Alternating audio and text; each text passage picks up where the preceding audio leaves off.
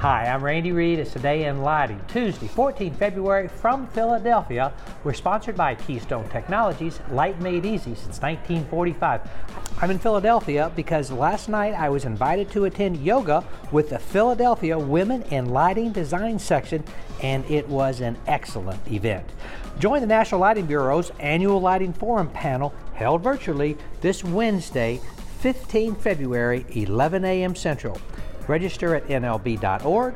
This year's Super Bowl halftime show was illuminated by the talented lighting designer Al Gurdon. Check out the complete list of gear and lighting team credits on designinglighting.com.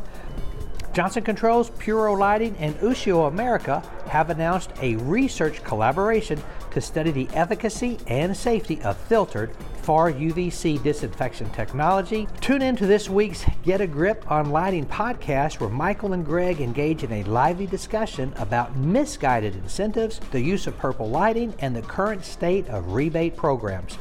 The Designing Lighting February-March issue is coming to your inbox 16 February. If you haven't subscribed yet, you can do so on designinglighting.com. Just when we thought LED linear lighting couldn't get any better, it did, said Bill Plagman, Amerlex's VP of Marketing.